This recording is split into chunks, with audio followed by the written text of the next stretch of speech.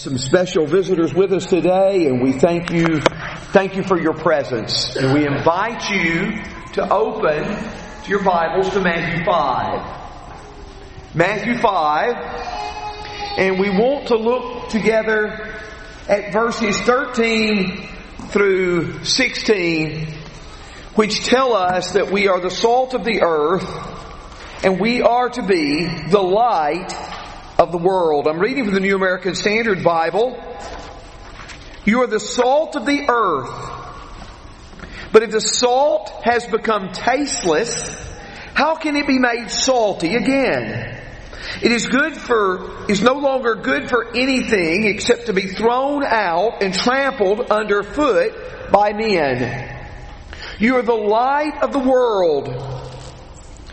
A city set on a hill cannot be hidden.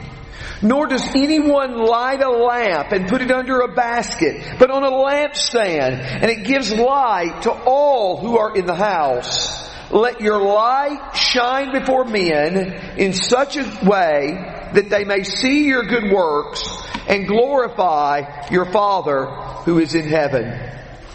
Two powerful metaphors there: salt and light. We are to be the salt of the earth. We are to be the light of the world. Salt. You are the salt of the earth. It is hard for people to realize how valuable salt is. In a world where people are often encouraged to decrease their salt intake, we may not understand how salt is present in every cell of the body. And do you know that our English term salary actually comes from a Latin term which deals with paying Roman soldiers, giving them a salt allotment? Salt was considered very valuable in the ancient world and is still valuable in our world. Now, the two most important uses of salt in the ancient world: one, it's used for flavoring, and that is mentioned in Scripture. Can what is tasteless be eaten without salt? Job 6, verse 6. And let your speech be seasoned with salt. Colossians 4 and verse 6. The idea of seasoning, and also the idea of preservation of food. They didn't have all the refrigerators that we have today, and often things were maintained by salting them. I know in my high school years, I had a secular job working for my grandmother in Dixon, Tennessee, at a store. And there were pieces of meat she would leave out a long time. And as a young person, that kind of mystified me, but they were so heavily salted, they did not need to be refrigerated. You are the salt of the earth. Now, biblically, salt was used sometimes in making covenants. The Bible talks in Leviticus 2 verse 13, Numbers 18:19, and 2 Chronicles 13:5 of a covenant of salt.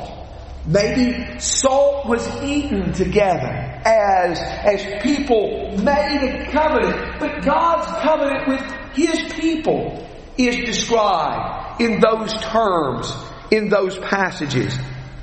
But you are the salt of the earth. But there's a warning that's found in this. A warning for you and me. That the salt becomes tasteless, then it is good for nothing. If the salt loses its taste, when Luke calls us, or Jesus calls us in the Gospel of Luke to consider our discipleship, verses 34 and 35 of Luke 14 say salt is good, but if salt has become tasteless, with what will it be seasoned? It is useless either for the soil or for the manure pile. It is thrown out. He who has ears to hear, let him hear. Salt in that particular passage can lose its taste. Now, from what I'm told, that is pure salt does not lose its taste, but often in those days, white powders were mixed together with salt, and if it loses its sense of taste, how will you season it? And that is a warning to us that we, as the salt of the earth, may lose our seasoning. And the word for loses one's taste here is used in Romans 1:22 and 1 Corinthians 1 verse 20 for become foolish. If we become foolish, if we become rebellious, if we become disobedient, if we turn back away from God, the source of all gifts, we lose our taste and we are good for nothing except to be thrown out and trampled by men. We are the salt of the earth. But the text also describes us as being the light of the world.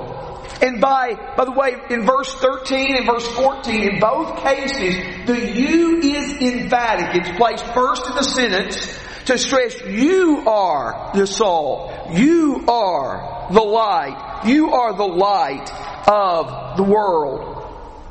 In the Bible, there is a regular distinction between light and darkness. Light representing purity and holiness and godliness. And darkness representing sin and evil and wickedness. For example, God says in 1 John 1 in verse 5, the Bible says God is light, and in Him is no darkness at all. God is purity and holiness and all that is good and all that is right. God is light, and in Him is no darkness. Jesus says, I am the light in John 8 and verse 12. And the one who follows me will not walk in darkness. The distinction between light and darkness, between righteousness and wickedness, between good and evil. You are the light of the world. A city set on a hill that cannot be hidden. Think of a city that is placed upon a hill where the lights shine and the lights glow, and at night travelers can see it and definitely know the way to the city. And that is a picture used of us as disciples. Some believe that description of a city set on a hill is meant to be like the temple in Isaiah 2, which was set at the chief of the mountains, and all nations will flow into it. Then in a certain sense, what he is saying of believers here is what was said of the temple there. But it's a city set on a hill that cannot be hidden. And a person doesn't light a lamp and put it under a bushel, but on a lampstand, that it gives light to all that are in the house. The wind was blowing really hard the last few days. I don't know if anyone here lost electricity or not. We did not in our house. In such situations at Florida, we always lost electricity. Lights always went out. And as you stumble in complete darkness to try to find a flashlight or try to find a candle, what is the logic of lighting the flashlight and then putting it under your coat? It doesn't serve much of a purpose there, does it? The purpose of the light is to be seen. The purpose of the light is to make everything visible. And as Christians, you don't light a lamp to put it under a bushel, but to put it on a lampstand, to give light to everyone that is in the house. And the Bible says, let your light shine before men, that they may see your good works and glorify your Father that's in heaven. We're not trying to call attention to ourselves. We're not trying to get everyone to look at us. But we're trying to point people to God. And let the world see your light. Let them see your light, that they may glorify God. Now, some have seen a contradiction between this and Matthew 6 and verse 1, which says, beware of practicing your righteousness before men to be noticed by them. Otherwise you have no reward from your Father who is in heaven. But in that passage, we are told the motive of the person who is practicing their righteousness. They are doing it to be noticed by men. In verse 2, they want their giving to be done in a way to be honored by men, to their prayers to be seen by men, verse 5. And all of that is what's forbidden. What is the motive for our actions? The motive for our actions is to be giving glory to God, giving honor to Him. 1 Peter chapter 2 and verse 12 says, keep your behavior excellent among the Gentiles, so that in the thing in which they slander you as evildoers, they may, because of your good deeds, as they observe them, glorify God in the day of visitation. Last week, we talked about those characteristics described in the Beatitude. Blessed are the poor in spirit. Blessed are those who mourn. Blessed are the meek or the gentle. Blessed are those who hunger and thirst for righteousness. Blessed are the merciful. Blessed are the pure in heart, and blessed are the peacemakers. That described a character. And we talked about how the last Beatitude described not so much a character, but a response to that character. Blessed are you when men persecute you and say all manner of evil against you for righteousness' sake.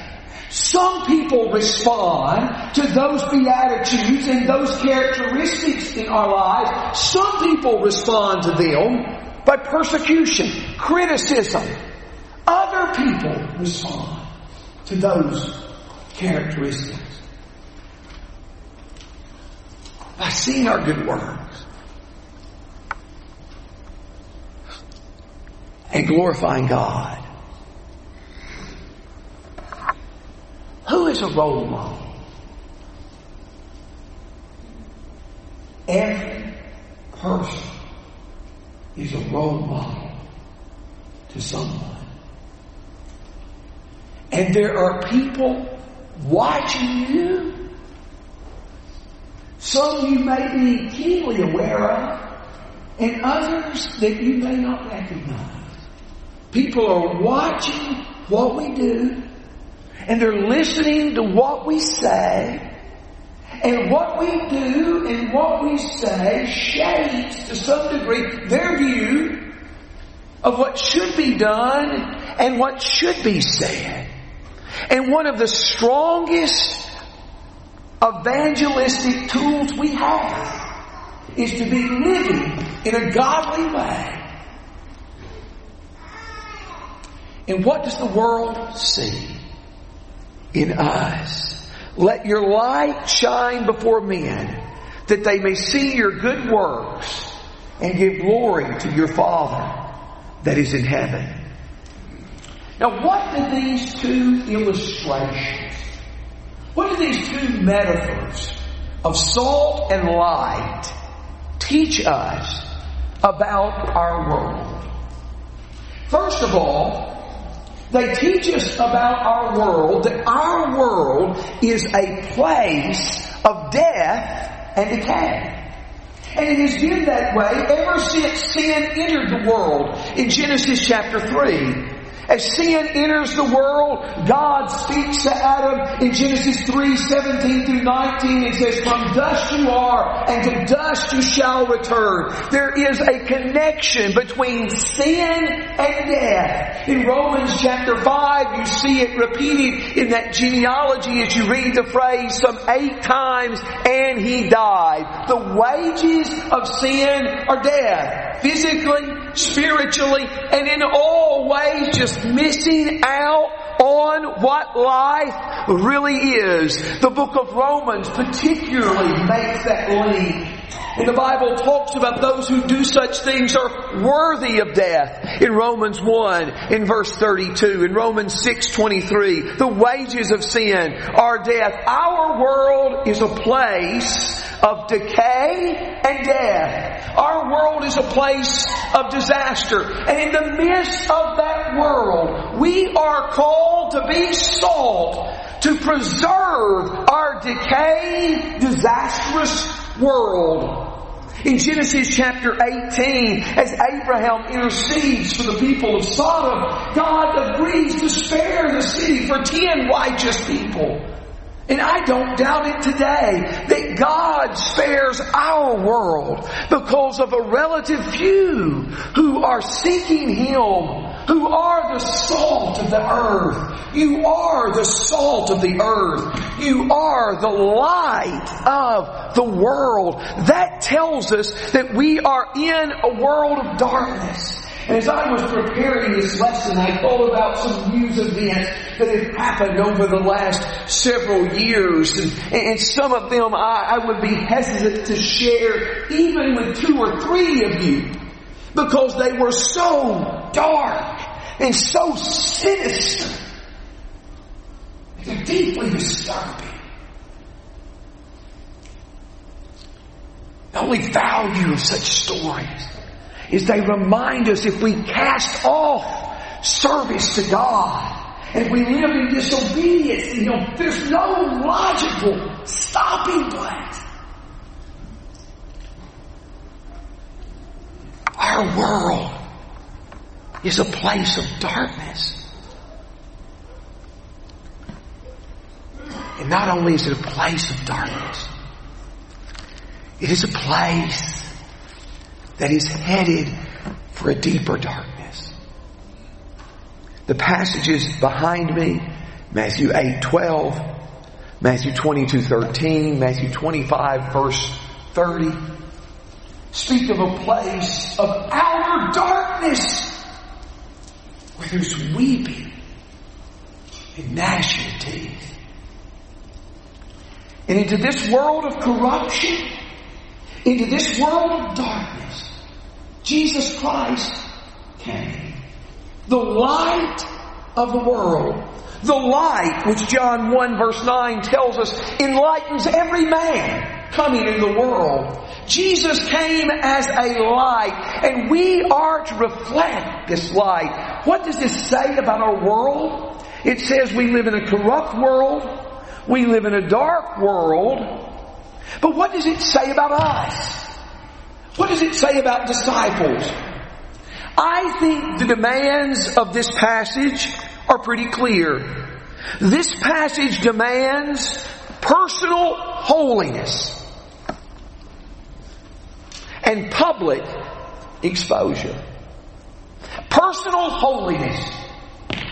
If we are conformed to the world, as Romans 12 verses 1 and 2 warn us against, if we are conformed to the world, if our lives are no different from the world, if we walk just like they do and say the same things they do, then there's going to be indifference to attract them to the Lord. There has to be personal holiness. But just like the salt has to be rubbed into the meat to do any good,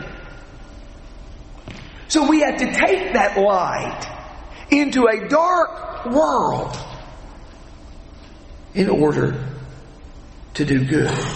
There must be personal holiness. There must be public exposure. Let me ask you a question. What could you tell me about the Essenes? What could you tell me about them? My guess is you could tell me a little bit about the Sadducees. We know very little about the Sadducees. But you could tell me a little bit, and you could probably tell me they didn't believe in the resurrection, which is most notable. You could tell me more things about the Pharisees.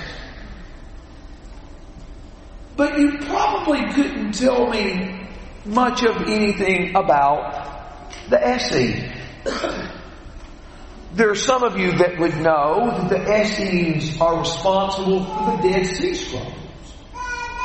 But they're never mentioned in the New Testament, and did not have much impact on their own world. They have had impact, structurally, upon the 20th and 21st century world through their writings, but they didn't have much influence on that world. Do you know why? Because they totally withdrew from society.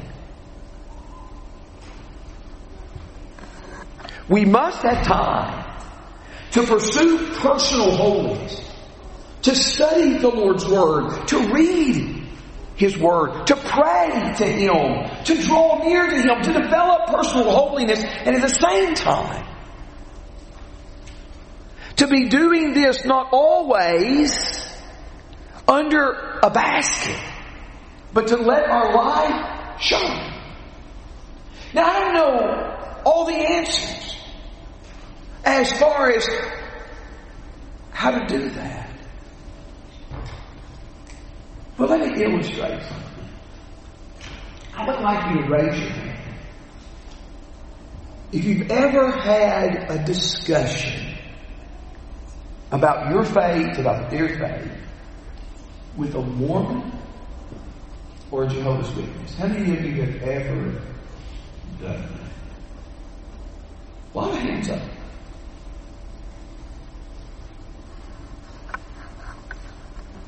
How many of you have ever talked about your faith and their faith to an Amish or to a Mennonite? Raise your hand. Like one hand.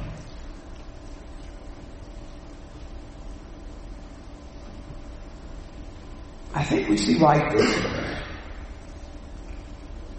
a little bit of difference between how those groups approach what being a disciple means. And it's not, of course, to deal with the theology of those groups, but in that respect, Mormons and Jehovah's Witnesses have at least seen the responsibility for public exposure. The world's intense darkness is a discouragement. And it is sometimes, in some of those illustrations I mentioned before that come to mind to me, almost debilitating. But it's also an opportunity. If you were to walk outside this building in a few moments, holding a flashlight, it's not going to make a difference. But if all the lights in the area were out and all the electricity was out, and if you did the same thing, it would radiate for a long way. The more intense the darkness, the more clearly people can see the light. And so as our world becomes seemingly more intensely evil, then our light, even sometimes flickering and dim as it is, can penetrate the darkness and can point people to God. Let your light so shine before men that they may see your good works and glorify your Father who is in heaven. What does this passage teach us about the world? What does this passage teach us about disciples? And what does the passage teach us about God? I want to tell you one of the things that's particularly striking to me in the Sermon on the Mount is how frequently Jesus refers to God as your Father or your Father who is in heaven. In all of those passages behind me, from Matthew 5 to Matthew 7, they deal with God as our Father. God is called Father in the Old Testament. You see that in Isaiah 63 verse 16, Isaiah 64 verse 8 as examples of that. He is called our Father in the Apocrypha in a few passages, but in the teaching of Jesus, and particularly in the Sermon on the Mount, you see a concentration of this emphasis on God as Father. And not to state everything about that subject now, though we may get to explore it more fully later. What we see with that phrase is God knows our needs and God supplies our needs. God sees our smallest acts of service and rewards them abundantly. He forgives us if we are willing to forgive others. But He is worthy, and this is what I particularly want to emphasize here, by the use of this term Father, He is worthy of our obedience and our praise. Look at Matthew 7 in verse 21. Not everyone who says to me, Lord, Lord, will enter the kingdom of heaven, but he who does the will of my Father who is in heaven. God is worthy of our submission, of our obedience, our reverence. In Matthew 5 and verse 16, God is worthy of our praise. Let your light shine before men in such a way as they may see your good works and glorify your Father in heaven. God is worthy of our honor, our praise, and our glory. When we consider the whole biblical story, or as Ryan said earlier, we view history as a piece of art and see the cross and resurrection at the very center. It is amazing. It is overwhelming to see all our Father has done to bring us back into a relationship with Him.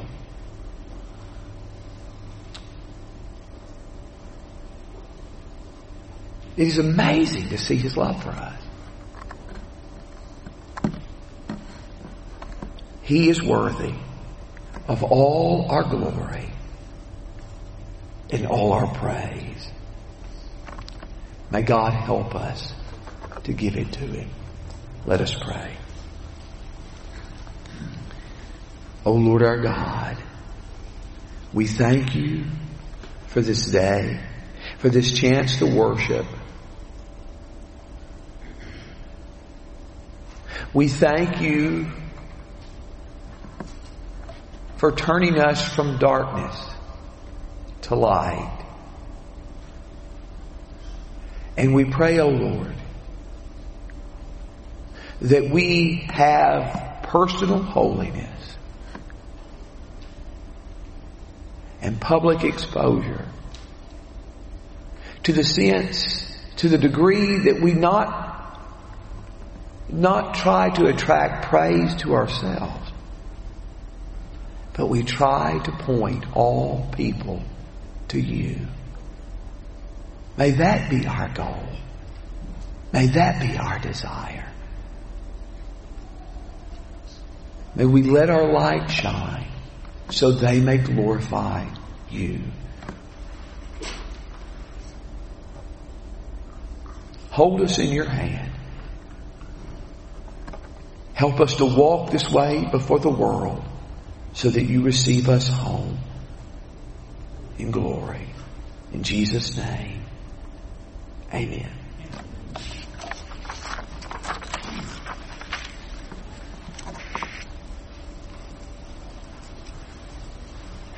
Conversion is sometimes talked about as turning from darkness to light. Acts chapter 26 and verse 18. And some have been translated out of the kingdom of darkness into the kingdom of God's dear Son. Colossians 1 verses 12 through 14. If you are in darkness, if you are in sin, and you want to walk in the light, if you want forgiveness from God, in the New Testament we see people who did that, who were convinced Jesus died and rose again, turning from their sins in repentance and being baptized into Christ for remission of sins. If we can help you to do that, we want to as we stand and sing.